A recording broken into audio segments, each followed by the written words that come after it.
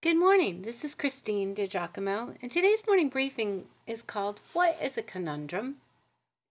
This is another lesson plucked from the study I wrote on James a few years back, the balance between faith and works, from the second chapter of James. James is writing to the Jewish Christians with application to you and to me. He writes, "What's the use of saying you have faith if you don't prove it by your actions? That kind of faith can't save anyone. Suppose you see a brother or sister who needs food or clothing, and you say, 'Well, goodbye, and God bless you. Stay warm and eat well.' But then you don't give that person any food or clothing. What good does that do? So you see, it isn't enough to have faith. Faith that doesn't show itself by good deeds is no faith at all. It is dead and useless. Now, someone may argue, some people have faith, others have good deeds. I say, I can't see your faith if you don't have good deeds, but I will show you my faith through my good deeds." James chapter 2, verses 14 through 18. But I remember verses I memorized back in my college days in San Francisco, 1978. Ephesians 2, verses 8 and 9. "For by grace you have been saved, and that not of yourselves. It is the gift of God, not as a result of works, so that no one may boast." It seems there is a contradiction in Scripture between these two New Testament passages.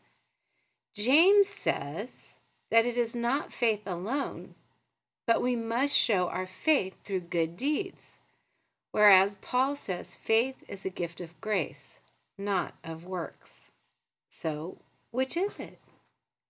Well, to solve this conundrum, we must look at the context of these two passages, particularly where Paul was writing to the people of Ephesus who wanted to believe that their righteous acts would earn their salvation.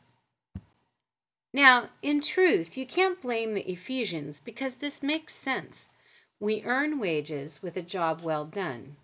Why wouldn't we earn salvation? Because again, God's economy is not ours. Paul tells his readers that they are saved by faith. Faith plus nothing. We are saved by grace. How I love that word. Grace, where would we be without it? We would be striving at best. This is one of the greatest distinctives of Christianity, so different from Mormonism, Scientology, Judaism, Islam. Through Jesus Christ, we are saved by faith plus nothing. When James tackles works and faith, he is drawing a contrast between a faith that is alive and one that is dead. Similar to when Jesus said that a vine should bear fruit, John chapter 15. So a faith that is alive should be dynamic, growing, and evident to others. Now note, our works prove nothing to God, as he knows the intent of our hearts.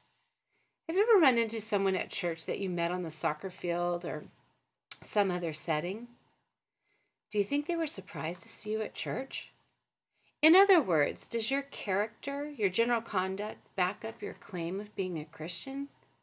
Oh, I shudder to think of someone seeing me and being shocked to find me at church. Here's the thing. When we desire to know and love God, when we experience his presence, answered prayer, divine leading, we want our lives to honor him. We want to live in such a way that others will want to know him too. So while this appears to be a conundrum, an unsolvable dilemma, it is not. Good works do not save us. But if we are truly saved, that is, if we truly know Jesus, we will naturally seek to be more like him, and our lives, well, they will reflect it. It reminds me of Keith Green's beautiful song, actually about that same era, 1977, 78. "Make my life a prayer to you." It seems that would be the desire of our hearts, that our lives would be a lived out loud prayer to God. The lyrics, make my life a prayer to you. I want to do what you want me to. No empty words and no white lies. No token words, no compromise. I want to shine the light you gave through your Son you sent to save us from ourselves and our despair. It comforts me to know you're really there. No conundrum at all then. Because we are people of faith, it follows that our lives show it. People who look into the mirror of God's Word and then reflect His love to those around us. Make my life a prayer to you today, God. If you'd like to read this, you can go to pastorwoman.com, click on Bible Teaching, Morning Briefings, and again the title is, What is a Conundrum?